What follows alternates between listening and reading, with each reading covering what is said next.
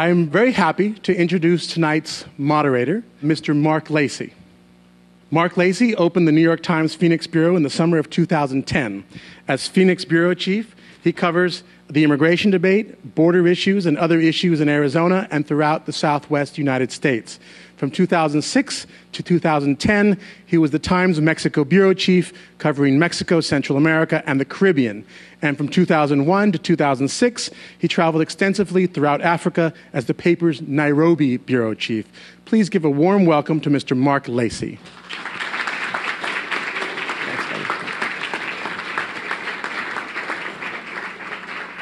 Thank you very much, everyone, for coming today. I don't know if you have noticed, but Arizona has been in the news a whole lot lately. It really has. And that's one of the reasons why we're here today. I work for the New York Times, and the Times decided about a year ago to open a Phoenix bureau.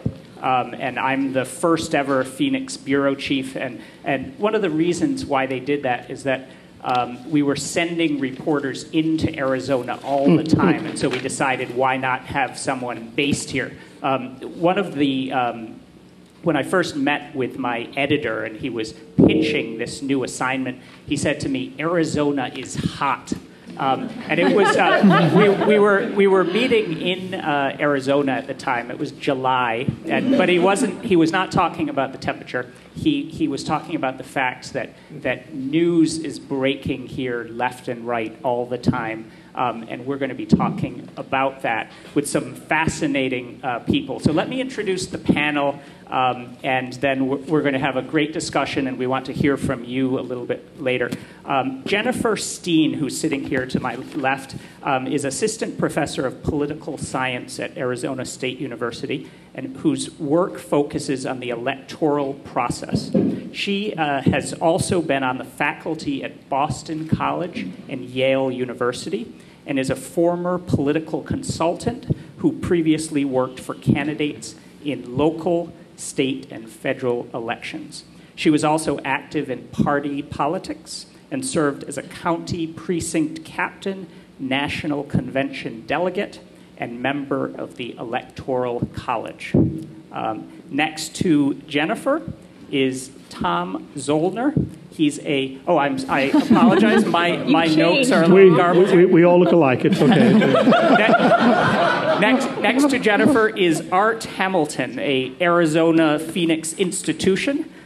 He founded public relations firm the Art Hamilton Group in 2008 after serving 26 years in the Arizona House of Representatives, with 18 consecutive years as the Democratic leader in the Arizona House. In 2008, the Arizona Republic named him one of the 10 best modern legislators in Arizona history.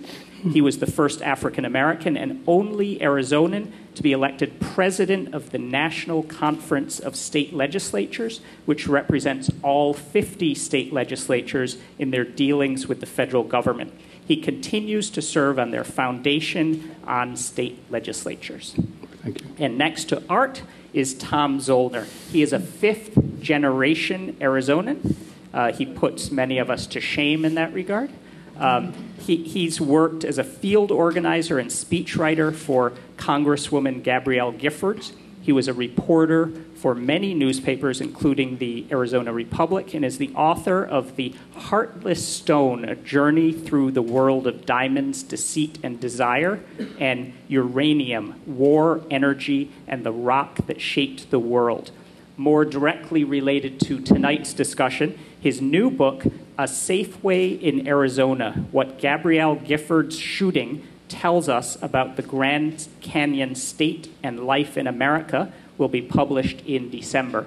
I got an advanced copy, just read it, and you'll want to read it too. So these are our panelists. Please welcome them.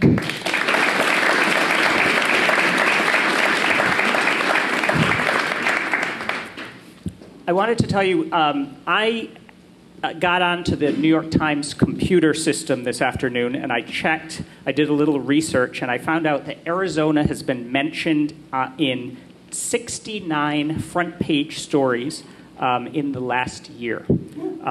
69 front page stories have mentioned Arizona. That's more than Florida, That's more than Ohio, more than Illinois.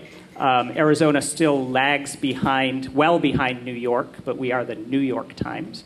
Lags behind California, but we have 10 to 15 times as many reporters in that state than we do here. So Arizona has been in the news a whole lot. If you watch Fox News, it sometimes appears that the governor has her own show. She's on with Greta Van Susteren pretty often. She's a regular there. Not all of these articles have delved into politics. There are all sorts of ways in which Arizona finds its way into the news. Remember the head of the IMF, Dominique Strauss-Kahn?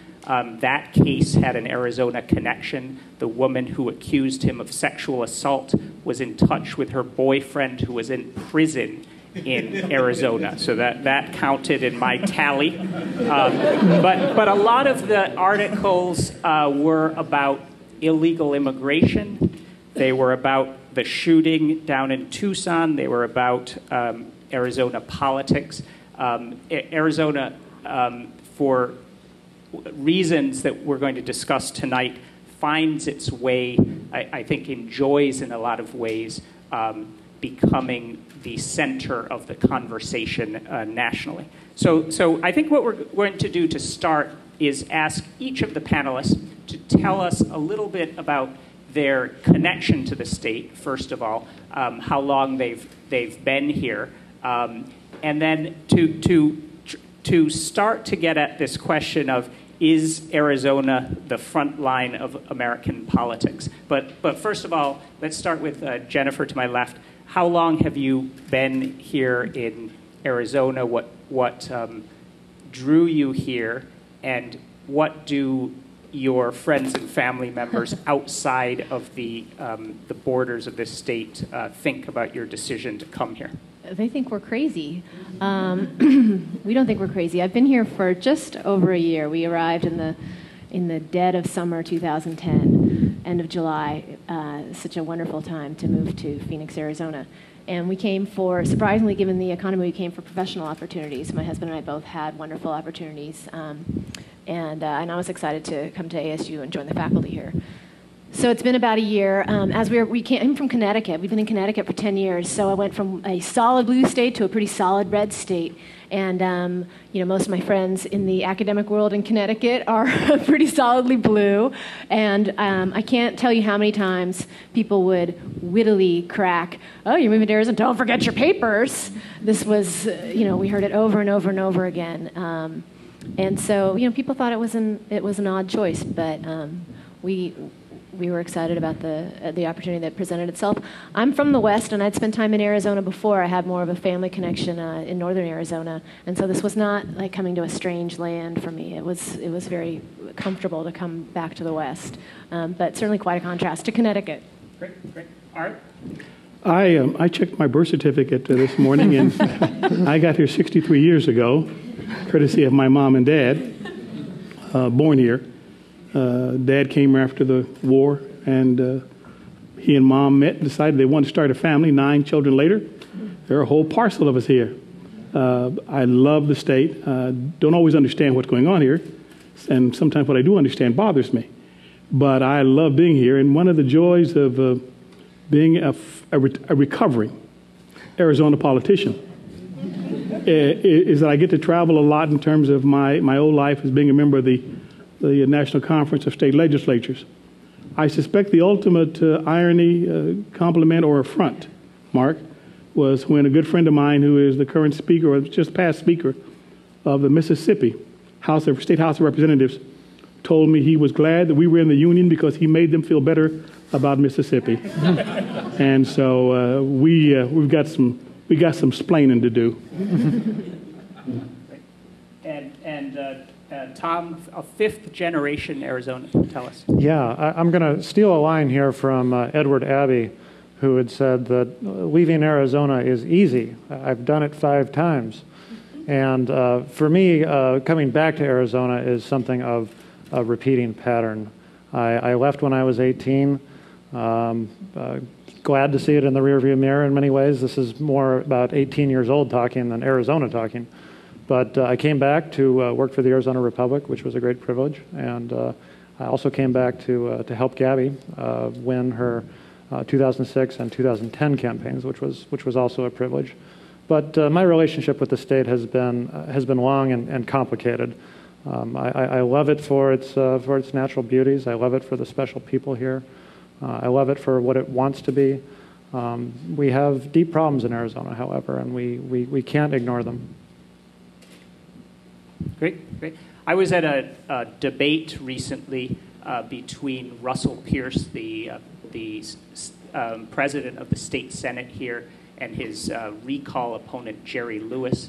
And Russell Pierce said at this debate that he thought Arizona was in front of the parade, that the rest of the country, the rest of the states of the union were following Arizona. And he was speaking of immigration primarily. But I'm going to go down and ask the panel what they think about that.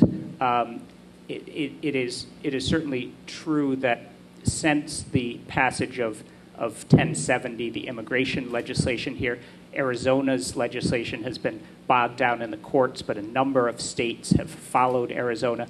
And I'm going to ask each of the panelists to give their view on whether Arizona is a national trendsetter on immigration and on other issues. So Jennifer, do you want to take a... Well, I think you just answered the question by talking about the number of states that have actually been following Arizona's model, although not all of them. There's the obvious contrast with Utah, which pretty much went the other direction. It makes sense that whether you agree with 1070 or not, it makes sense that Arizona would be at the forefront of immigration policy because of the demographics of the state. And we already have a non-white majority here. The rest of the country will get there, or the country as a whole will get there around 2040 or so. And so, in that sense, we are in the vanguard of dealing with the challenges that face that sort of society. And are people following Arizona are on the immigration issue? Do you have a sense that Arizona is the model for a lot of other states? I think that, well, in a sense, it's a model because we have made the first strike, and so other states, other legislatures would be sort of crazy not to look at what transpired in Arizona, excuse me, and use that as they define their own proposals, whether they hew exactly to 1070 or the ways in which they deviate from it. They can look to our experience here and see what was the fallout. They can watch the litigation unfold and see how that goes. And so I think we are naturally a model from having kind of blazed the trail. And I don't mean the perhaps positive connotations that go with that language, but clearly we have set a standard and offered some lessons for other states. Right. Are we here in Arizona leading the parade? I think we are. I think we are marching smartly into the 18th century, and the rest of the country has chosen to follow. We, in many ways, we are unique. We are a border state. The problems of immigration are evident here, maybe before the rest of the country. We have the current Secretary of Homeland Security is the former governor of this state. I mean, we are deeply steeped in the whole issues of immigration. And frankly, we are a state which for most of my life encouraged people to come here from south of our border to help us with our agriculture and other things. And as the economy went south and as people really began to become afraid and fearful and began to find the need to find somebody to blame for their troubles, we were first, I think we as a state were first to kind of help them by giving them somebody to blame and to hold accountable for their difficulties. I think, with all due respect, we've mastered in some ways becoming a place which practices the politics of subtraction and division and not addition and multiplication. And I think, frankly, that is a model which, while I am saddened by it, I think is one that the rest of the country, for at least the short term, has gravitated toward. I believe Art's correct, and particularly the history of this it's deeply ingrained in the state's heritage and certainly in its economy to encourage Mexican labor to come here, and it has been that way since territorial days. And it's easy to pretend that this is not a strong part of the lifeblood of this state economically. A University of Arizona study indicates that we get far more than is taken away from us. I think it's no coincidence that SB 1070 came to the fore just as the housing market, the real estate industrial complex, as John Talton likes to call it, started to go south, and it became an easy scapegoat. And as to, are we a vanguard for the rest of the country in this? I believe that we are. We have a nation of changing demographics, and here in Arizona we see this in very stark relief. We have what demographers call gray versus brown. We have a younger Latino population and an aging Anglo population. The numbers from the Brookings Institute indicate, and actually this comes via the original source is the U.S. Census, as a matter of fact, that in my hometown of Tucson, 60% of the people under the age of 18 are Latino. And among senior citizens, those 65 and above, that's 80% Anglo. So you typically, what you have are groups of people with two very different sets of life priorities, not a lot of familiarity with each other, and that's a toxic mix. Jennifer, did you want to say anything more about who makes up this state and how important is that? No, I'm just struck by how we're all doing research from the same sources. I've got that census data right here in my lab that Tom just referred to, and I have some nice statistics from the New York Times coverage of Arizona as well. So, great minds think alike, right, guys? I've spent a lot of time since I've been here writing about guns, and guns are allowed in this state in all sorts of places where they wouldn't be allowed back in New York, where I'm from. You can carry guns into bars here. You can carry guns into government buildings. I don't believe any of the panelists here are packing, but some of you in the audience may be. And so there's a very unique view towards firearms here compared to New York and some places on the East Coast, some other parts of the country. And I'm interested, and I'm going to start with Tom because of the book he just wrote that is really about a very notorious shooting, to talk a little bit about this state's views on firearms and what that says about Arizona, whether Arizona's views toward firearms may be spreading across the country. I'll tell you one story. When I first arrived, I was alarmed to see guns on people's hips everywhere I went. And one day I was talking to a bank teller who had moved here from New York, and he told me that a man walked into the Bank of America in Phoenix, and he had a gun on his hip. And the man pushed the panic button. He thought the man was robbing the bank, but he was not. He was just conducting bank business. But you can carry a gun into a bank in Arizona. So Tom, tell us in looking into the Gifford shooting, what was your view of how the state's attitude toward weapons had anything to do with that incident? Yeah, the person in that accused of the shooting, Jared Loeffner, was able to buy a gun very easily. Arizona is not unique in this way. You can do this in most states in the union. But in Arizona, there's a particularly strong view of guns entangled with this idea of liberty and of this idea of independence from the federal government, which is a concept taken very seriously in state politics. Our brand of, I think it's facile to call it conservatism, but our brand of looking at the rest of the world tends to be heavily flavored with a libertarian streak. Don't touch my property. Let's leave each other alone.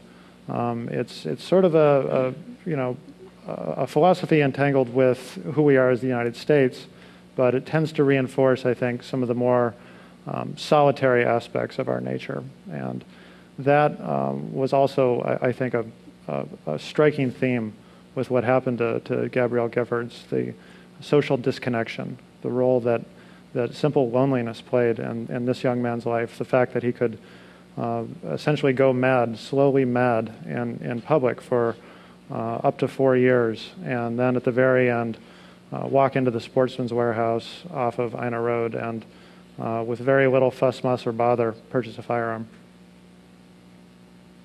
Art, how did the gun issue play in your years in the legislature? Well, one of the things that's changed, I mean, we've always had guns. I mean, I grew up in Arizona, and people had guns in their hips from the time I was a little boy. And I was never quite comfortable with it, but, you know, as long as it was showing, you could pack and wear your gun if you weren't a felon or any of that.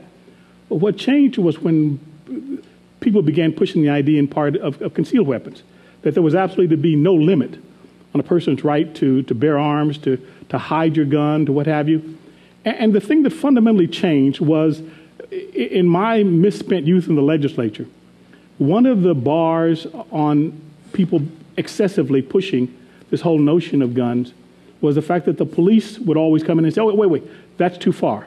At this point, you jeopardize the welfare of the men and women in blue, and therefore that ought not be done. We actually continued down this road so far as the police objected and people rolled right by them. The police made it very clear that they thought we had in fact exceeded those rules and regulations, those allowances that made police officers unsafe. And even that was not enough to stop this kind of roll toward absolute freedom. I think what's really happened, at least in part, was that because of our very open notions about guns historically, and because of the whole notions of referendum and initiative and taking things to the folks, we really kind of gotten away from ourselves.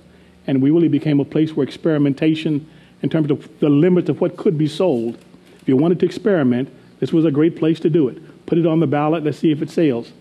And I think that has changed dramatically from simply being a place where people pack heat on their hip and everybody can see it, to a place where everybody in this building may be packing and nobody knows it. Jennifer, do you? Well, I want to ask, you know, Tom, when we were talking beforehand, mentioned that he lived in Wyoming, and I've spent time in Idaho. To me, the gun culture here doesn't actually seem that unique to the state of Arizona. It seems like a Western phenomenon. It's something that I experienced in my years, you know, in the Intermountain West, in you know, several states, and so. You know, I'm a newcomer here, though, so I'm willing to be educated. Do you think it's unique here compared to the other Western states that have the same, have a similar heritage of, you know, individualism and emphasizing liberty and, you know, having strong sportsman traditions? How is Arizona different? In that sense, you know, we are congruous, and I want to play off something Art said here for a second, mm-hmm. which was experimentation. You know, we here. Are one of the great sort of labs for these ideas, which again is a wonderful thing in the American character. But in Arizona, it plays out in a certain way. I said earlier a toxic mix between Anglos and older Anglos and younger Latinos. And what I think I want to clarify is that's a recipe for political confrontation that just doesn't need to be this way. SB 1070, why did it pass in Arizona? Of all the southwestern states, of the 4 border states, why us? And I'm convinced that this never would have gotten really past second or third base in Sacramento, in Santa Fe, or in Austin, because those other capitals have more mature political structures, places where Latinos have much greater political power, and where the political culture of the state is not as open to experimentation and this vast influx of newcomers that we have in Arizona. It's easy to get elected office in Arizona, having lived here a very short time. Great. Incidentally, one of the stories that got on the front page of the New York Times was how Arizona is also a leader in the knife rights movement, and you can carry knives with you as well. There are very few limits on the size of the knife, and local municipalities cannot restrict knives. It is only the state legislature, and there was concern about bayonets and machetes and other sorts of knives being banned one place and allowed another place. So now there's no restrictions on knives either. So Arizona's also a leader in that regard. I thought it would be interesting for us to talk a little bit about the politicians in the state. Who are the leaders of the state? And we're going to start with, we're going to talk to Art about this.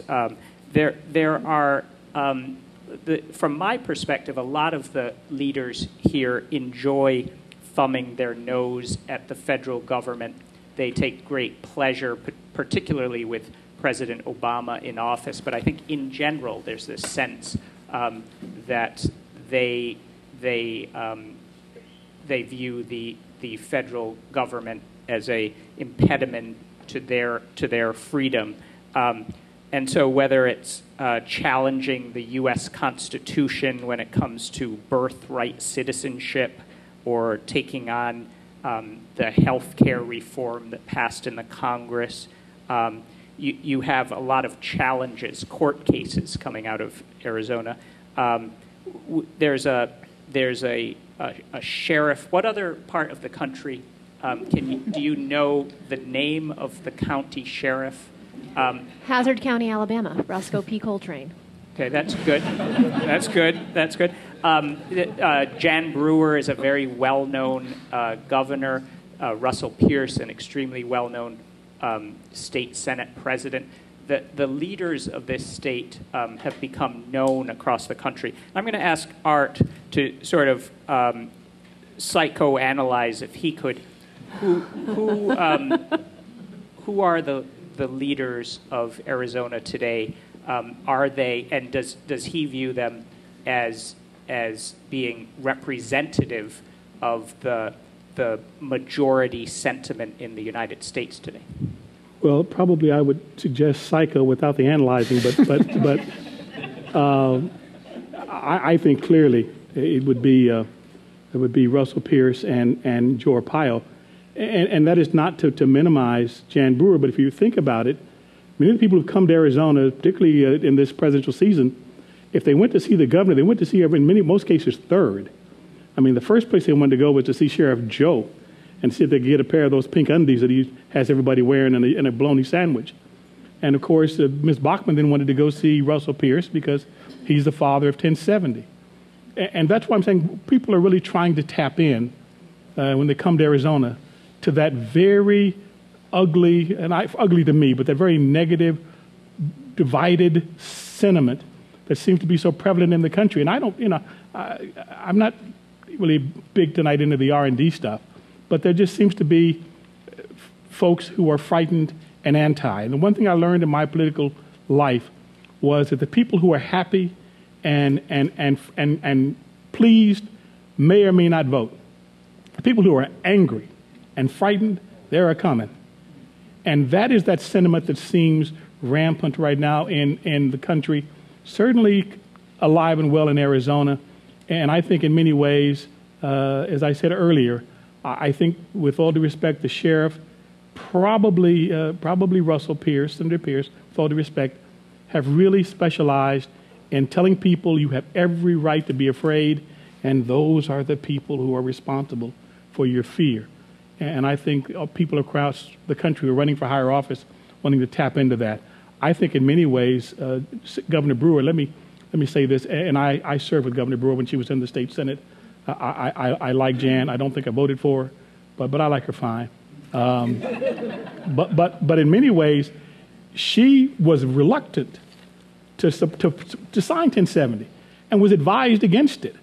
But she was convinced by her advisors that if, in fact, she didn't sign it or go along with it, she could never get the nomination, because people forget. At the time she made that judgment, she was running third or fourth in the polls in her own party primary. Once she signed 1070, she had a free e-ticket ride in Disneyland back to the governor's office. And so she became a celebrity and found new life with the New York Times. Thank you, Art. Tom, you are a friend of Congresswoman Gabrielle Giffords. You've known her for a long time. You've worked on her campaigns. Is she in any way a typical Arizona politician? A typical Arizona politician. Wow. There are many kinds of political leaders in Arizona, but I'll say this. I was a journalist for 10 years, a daily newspaper reporter, and it is absolute anathema to give any indication of your political leanings. You don't give money to candidates. You certainly don't go work for them in any capacity.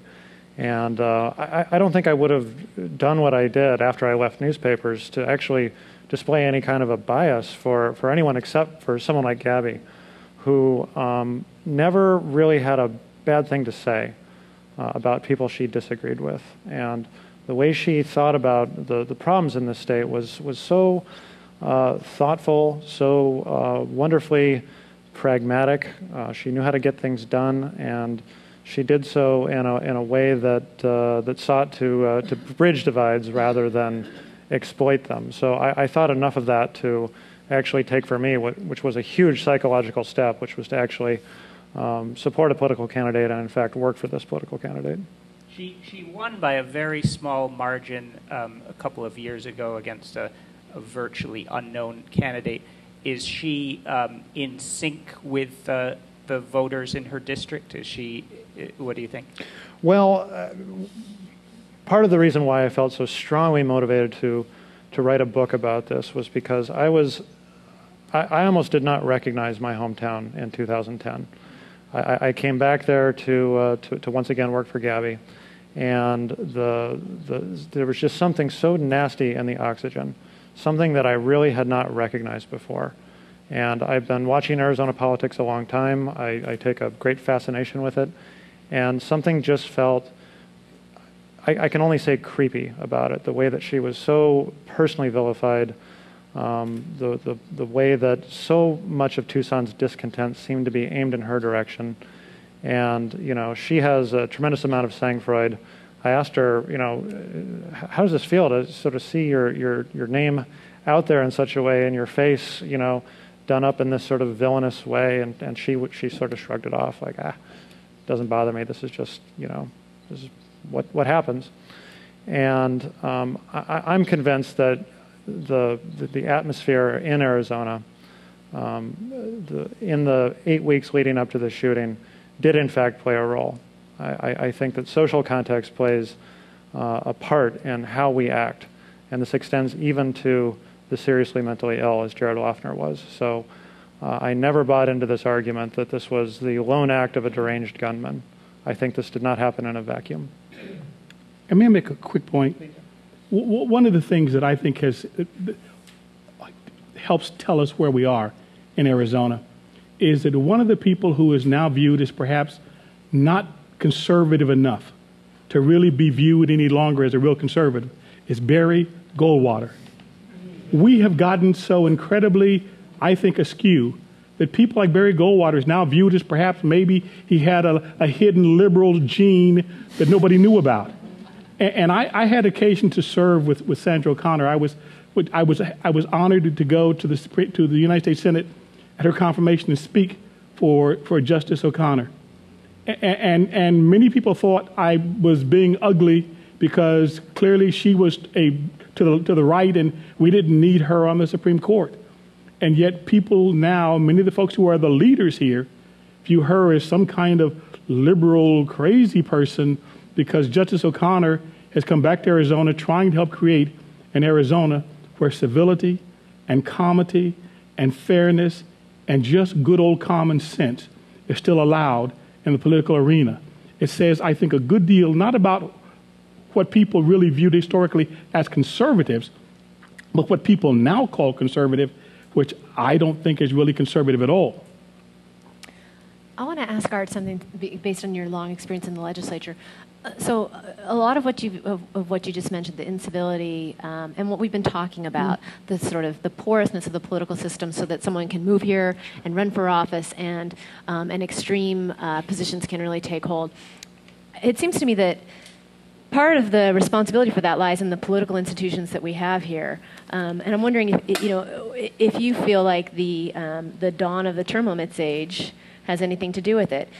We now have a state legislature that cycles through. People don't have the kind of long career that you had. And so the members of the bodies themselves don't particularly value that. They don't place value on governmental institutions the way that careerists formerly would have. Is there anything to that? One of my heroes is the late Morris Udall, former Congressman from Arizona. And Mo once said about the United States Congress, some of the worst things, and he told me I should never attribute this to him, but he said it. Oops. Some of the worst things that ever happened in the Congress happened in the name of reform. I will tell you that term limits have been an unmitigated failure in this state because, frankly, the memory, institutional memory that kept certain things at bay is now gone. And people come with 8 years to make a name and move on to something else, and therefore the people who take care of the institution really are no longer there. When I served in the House for 26 years, it was my house. And you didn't come to my house and bring all that garbage in. You kept the garbage outside. There's nobody there now handling the folks who bring the garbage in. The other thing that I think has changed is we did something which I greatly support, and that's public finance. But we did it without fully understanding some of the negative effects of public finance. Because it's not tied to parties or tied to some organizational institution, anybody who comes in and can get a few people to sign $5 can now run. So that people come in and they're free to run, separate and apart from the institutions that used to help kind of govern conduct, parties, precinct committee organizations, county organizations. People now come in playing Lone Ranger. And so if you can get somebody like, with all due respect to my good friend Russell Pierce, who has an organization to go out and get some of those signatures for you, you're out there and you can come here, and if you meet the 2 or 3 year requirement, you're free to run. And frankly, while I do believe that there is a place for public financing, I do believe it has certainly had, to some degree, an unexpected negative effect. But I think term limits is even though I'm told I was the poster child for term limits, it's been an unmitigated failure. Jennifer, as you know, the Supreme Court struck down Arizona's campaign finance system in a recent decision. Matching funds. What do you think about whether Arizona is an innovator when it comes to matching funds, campaign finance? What did that decision say about the state? So Arizona was one of the early adopters of the so-called clean elections program at the state level. Vermont was first, but Arizona was close on their heels. And Arizona was an innovator. And, as I was saying about the immigration law earlier, there weren't a whole lot of models in effect. And they wouldn't listen to us geeks in the political science world who were saying, now, you need to think carefully about what this is going to entail. Later adopting states have been able to see some of the negative consequences, sort of the too much democracy that Art was implying, where there's no screening process, there's no quality control when it's so easy to qualify for public funding. But so Arizona was at the forefront of that. Of course, I'm sure everyone here knows it's because we have direct democracy here, and this was alluded to earlier. There are all kinds of institutions that just don't get adopted in places where the people don't get to try them out, but they often have some fairly negative consequences. I know you have spent a lot of time focusing your attention on redistricting, a process that's going on in Arizona. This has been very divisive in this state. Where is Arizona compared to the rest of the nation when it comes to redrawing its maps? And what have those meetings been like that you've been in? The meetings have been fascinating. Arizona is at the back of the pack. So we're talking about what leaders we are in so many respects, but in redistricting we are very behind schedule compared to pretty much every other state. And hopefully we'll actually get a map approved in time to have our elections next cycle. But the meetings have been fascinating. The outpouring of we'll call it passion, from citizens who are concerned that the process is being hijacked by nefarious interests has been really striking. And I've spent a lot of time at these meetings, and I've talked to a lot of the citizens who've come out, especially the citizens who come to every meeting to be watchdogs. And there's no doubt that these are very sincere individuals who are concerned about they're concerned about the state. They're concerned that the redistricting is going in a terrible direction, by their standards, that it will have awful consequences for the next 10 years. I don't happen to agree with that assessment, but I'm really amazed by the degree to which these folks have been motivated to be involved. And as I said, I think passion is probably, in some cases, is a polite way of describing the tone. Arizona's run into trouble with the Justice Department in the past. Is it going to happen again this year? They're trying really. So I think that one reason why it's taking so long is that they really, really want to get so-called pre-clearance, which is where the Department of Justice looks at your map and says, okay, you're not rolling things back for our minority communities, so yes, you may go ahead with this map. The 5 redistricting commissioners want to achieve pre-clearance. They don't want to have things get held up any further. So, I think they're making good faith efforts, and they have qualified people advising them. So, but it's really hard to know what the Department of Justice will do. Every case is different. It's different from year to year. You can't really look at what happened 10 years ago to see if there are any clues, any lessons that will, prevent another DOJ objection. But I think they have a high likelihood of getting the map pre-cleared, because in some sense they may have been kind of bending too far over backwards to make sure that they get that DOJ clearance. Mm-hmm. One of the things that people don't know about Arizona, people who live outside, is they think of Arizona as a place where art is the only Democrat in the whole state, and it's just a Republican-dominated state up and down. Really, it's roughly 1/3 independent, 1/3 Republican, 1/3 Democrat, with the Republicans having a slight advantage. Is that right, Art? Do you think there's a misconception that everybody in this state, you and a few other people aside, are Republicans? Well, I think it's a misconception. I think in part because the Democrats have been so unsuccessful of late, but the reality is the fastest growing group right now are not Republicans nor Democrats, but independents. But yeah, I think this state is a state that is clearly viable in terms of being competitive. Janet Napolitano was our governor. Bruce Babbitt was our governor. Dennis DeConcini served as a United States Senator. And historically, we were, from statehood through 1960s, a Democratic state. So I think we really can, in fact, be competitive. But one of the things that interests me in terms of reapportionment is, in fact, the whole idea of competitiveness. One of the real problems we've had historically is you got these many seats or districts are Republican, these are Democrats, and they're like 3 or 4 we can fight over. If I had my druthers, I'd make all 30 of them competitive, because I think not only does it have the opportunity to give us a better blend of R's and D's or independents, but I think it would tend to moderate the Republicans and the Democrats and force people to the middle to try to appeal to folks who live in the middle, who tend not to be right-wing R's or left-wing D's. They just want a government that kind of governs and functions. Tom, let me go to you. You spent a lot of time knocking on doors during a campaign. Tell us what you found about what Arizonans believe, where they are alive politically. Well, a really good point has been made here about the rise of independents, which it is the most influential political party in Arizona without even being a party. And perversely, I think it's made Arizona even less independent. The numbers right now are 36 are 30% Democrat and 31% independent, 31% and rising. And the effect of this has been that the primary elections within the 30 districts in the state legislature are just completely correct. 2, maybe 3 of them are competitive in a good year. The rest, what you have, because so many people have bled out of their political parties, you have candidates who find it advantageous to play to the really hardcore base in both these parties.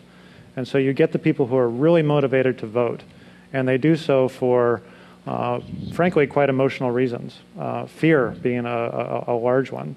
I don't mean to impugn one side or the other. This happens in both Republican and Democratic districts. So this is, I think, a big part of the reason why state government tends to attract those for whom getting along with the other side is not a priority, because it was not their path to it was not their path to the seat, and it's not what's going to keep them in that seat. Something, though, that is a really well-kept secret about independents is that most of them are closet partisans. That's just incontrovertible if you look at data, research, survey research, or even election results. The overwhelming majority of people who reject the party labels and so register as independents, they are still, most of them, very loyal to one party or the other when they go to the voting booth. So the main difference comes into primary participation, right? Once you reject the party label, then you are not automatically able to participate in that party's primary anymore. And so you do get that polarization in the primary electorate, and you have more extreme nominees, presumably on both sides.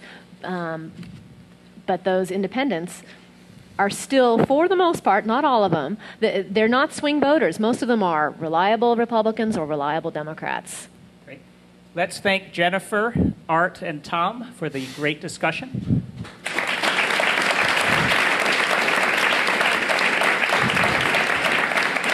My name is Jerry Gettinger, and I've been in Arizona since 1990.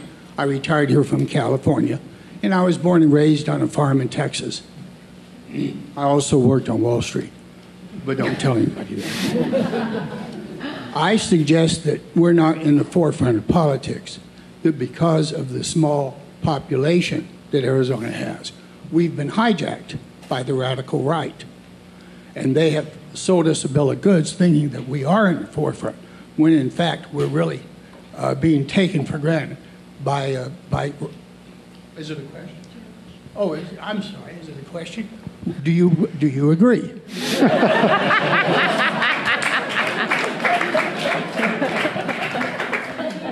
Thank you very much. Does anyone on the panel want to take a... You know,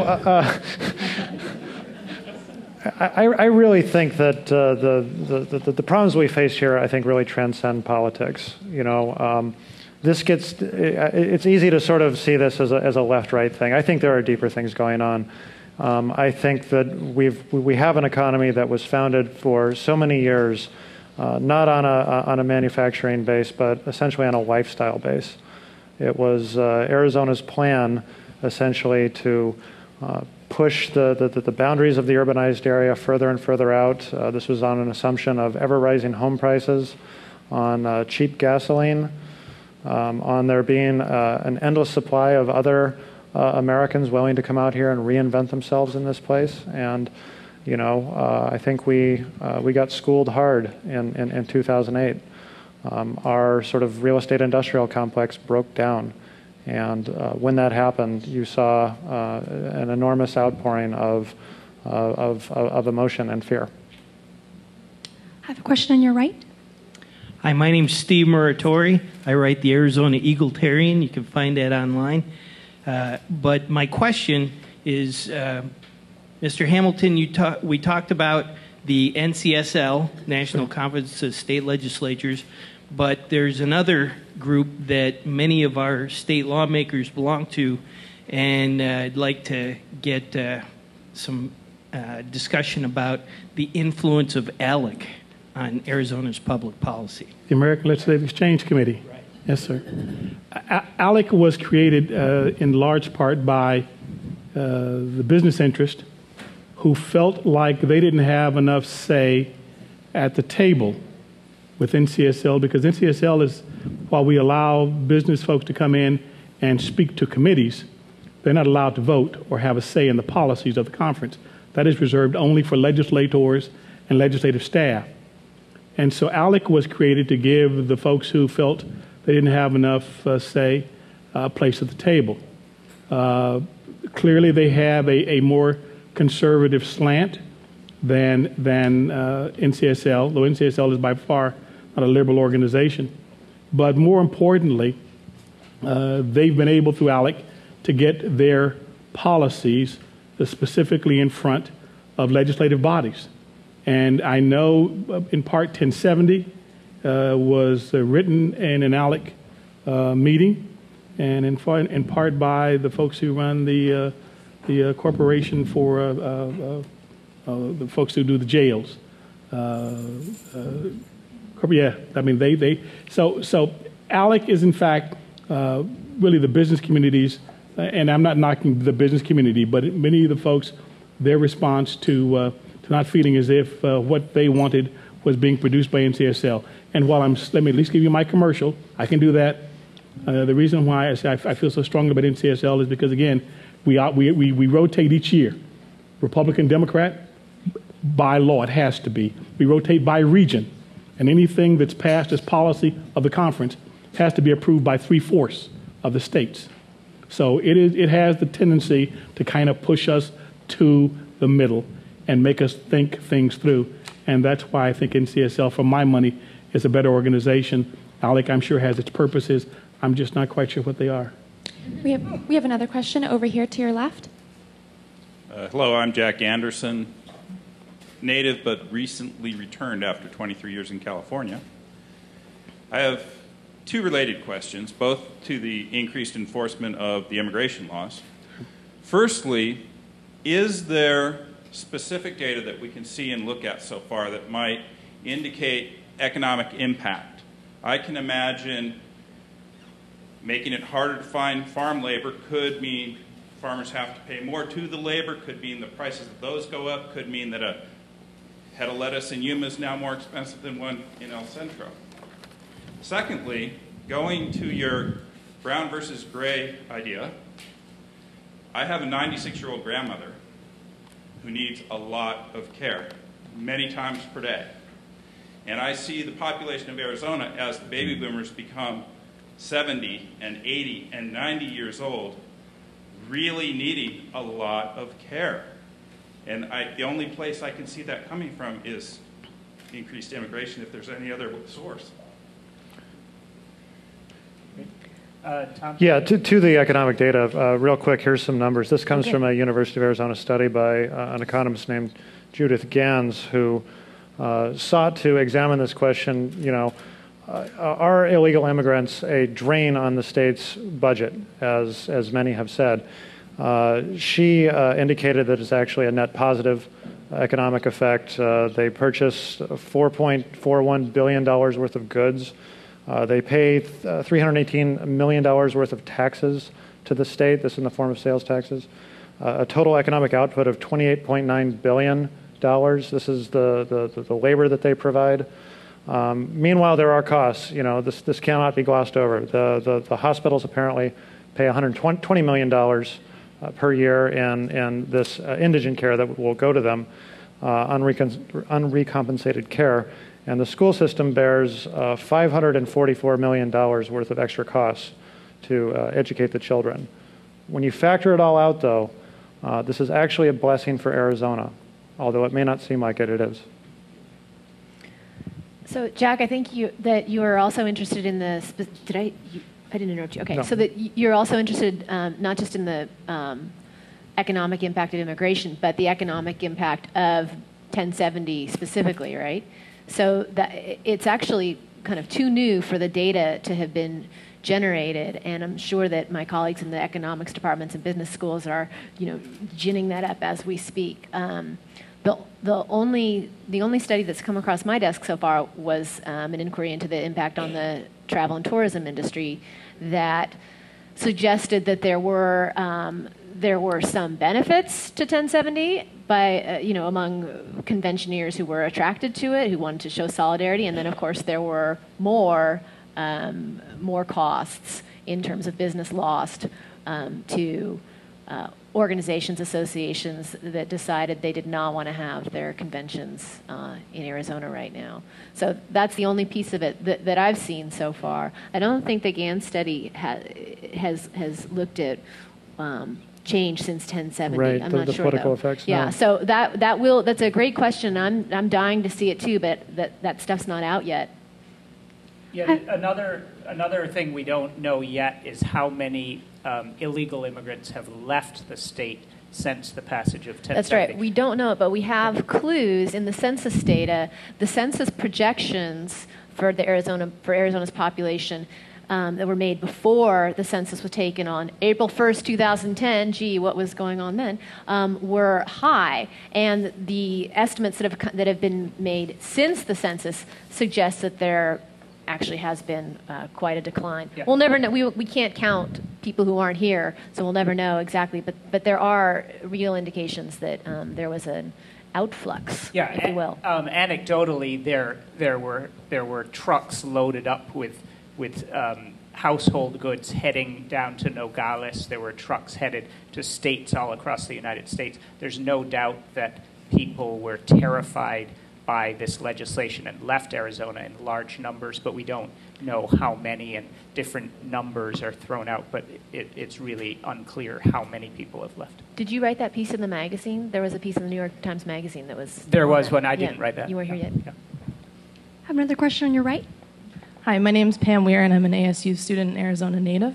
And as you've discussed, the state legislature has been very negative toward the federal government.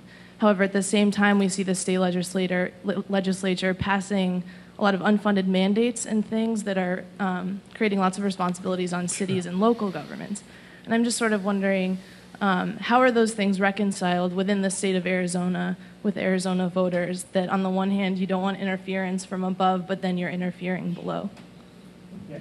I mean, I heard Russell Pierce, who heads the state Senate, argue recently in this debate about the state is the entity of power in Arizona. The municipalities, towns, municipalities, cities, they are subsections of the state. He views all power as coming from the state legislature, and he views that the state as being the state, in his view, should set policies all across the state, and cities and towns should follow those mandates in all sorts of areas. And that's been one of his trademarks in the legislature on all sorts of issues. And then when it comes to the federal government, he views the federal government as not doing its job in sealing the border and stopping illegal immigration, and then interfering with Arizona's freedom when it comes to healthcare reform and other areas. And so that's the philosophy coming from one of the leaders of the legislature. I don't know if anyone else. They've always maintained that cities and counties are creatures of the state. And because they are creatures of the state, under state government, the state has the right to mandate as it will. But they also maintain that the federal government is a creation of the states, that the state got together and created the federal government, and therefore the federal government ought not in fact be passing on these mandates. I mean, it is I think probably a wonderful philosophy, which in terms of its absolute worth is bogus as a $2 bill. The truth of the matter is, when I was a legislator and we needed some additional revenue, but we didn't want to pass another tax that could be identified as a state tax, we passed a law that required the counties to impose a tax on county citizens. We required the counties to impose a tax.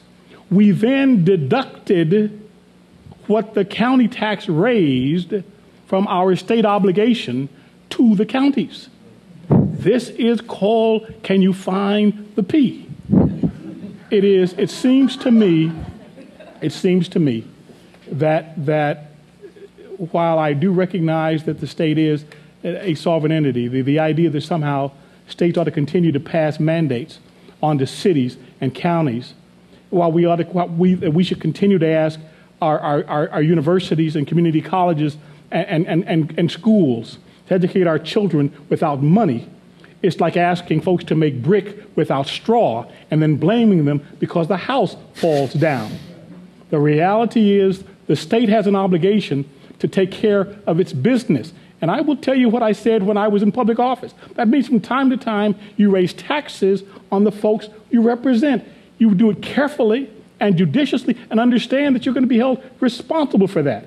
But I refuse to let children go to school in buildings that were not safe or without the proper things they needed to be educated because I was afraid to raise taxes. If you think the cost of education is high, consider the cost of ignorance.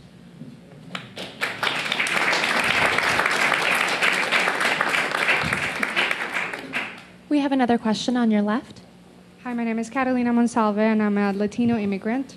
When I moved to the U.S., I moved to the East Coast and then moved to Arizona in 2002. My feeling then was that the state was very divided. There was this feeling of just negativity and ugliness.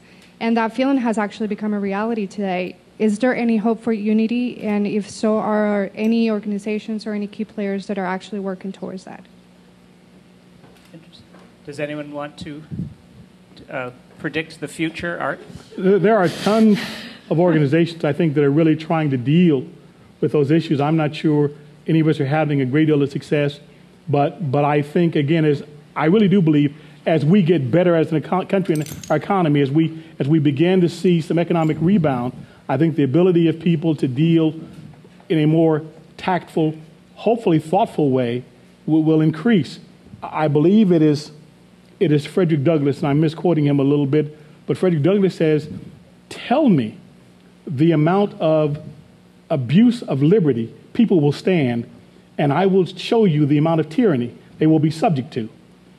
I think that's really what we struggle with, is we, all of us, have to decide that there is only so much less hopefully abuse that we will withstand and allow ourselves to take. And if we can agree to that, we will be, I think, a lot more forceful in dealing with the tyrants who simply now make their political bones at the expense of other people. I have another question on your right. My name is Alana Kennedy. I am a master's student at ASU in the Social Justice and Human Rights program. Several of my classmates are here. But my question is that Tent City and many of Arizona's prisons have one of the highest death rates in the country, if not the highest. And I was just wondering what you think the national implications of that are and internationally to the state of Arizona and the United States of America. Well, the only real rate of I'm going to use a word here that I always mispronounce, so bear with me. Recidivism? You got it. Wow. You got me on a good night here.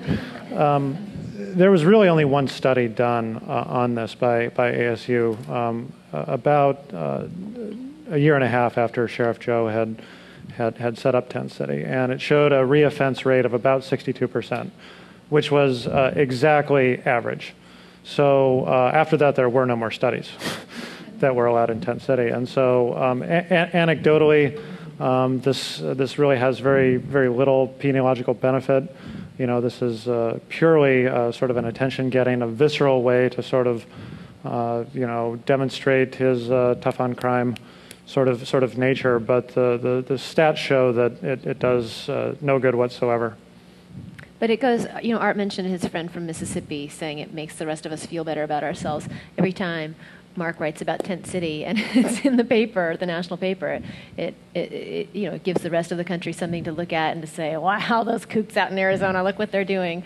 And, perhaps it makes their day go a little easier and their lives feel a little bit better. But at the end of the day, what strikes me is that Joe Arpaio, and I'm not picking on Joe because it's real, Joe Arpaio is the sheriff because we elected him, and elected him again, and again.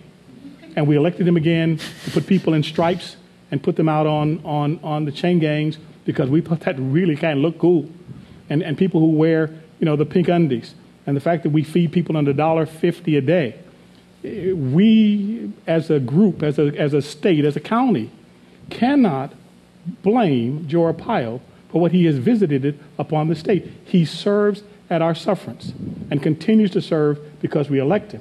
And whether we want to deal with it and honestly or not, he reflects our values. And if he doesn't, why the hell haven't we replaced him? We have time for one more question.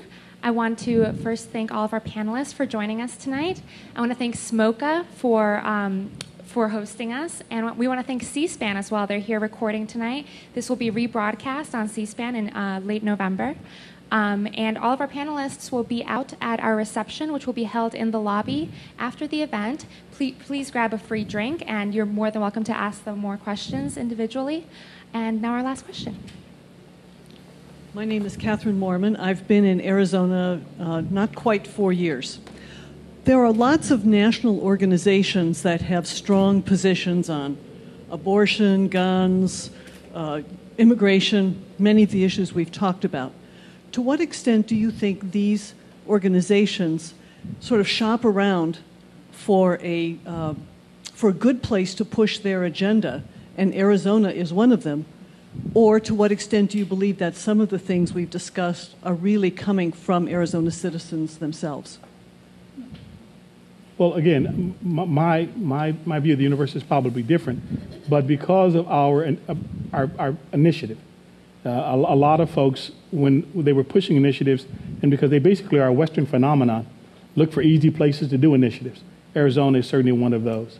And I think we simply have become one of several states that really have become battlegrounds for trying out new things, if I might call them new things. I think a good deal of what is going on is imported, but frankly, there is a lot of indigenous madness here as well. And while I would like to suggest otherwise because I'm a native, I'm afraid a lot of this we brought on ourselves.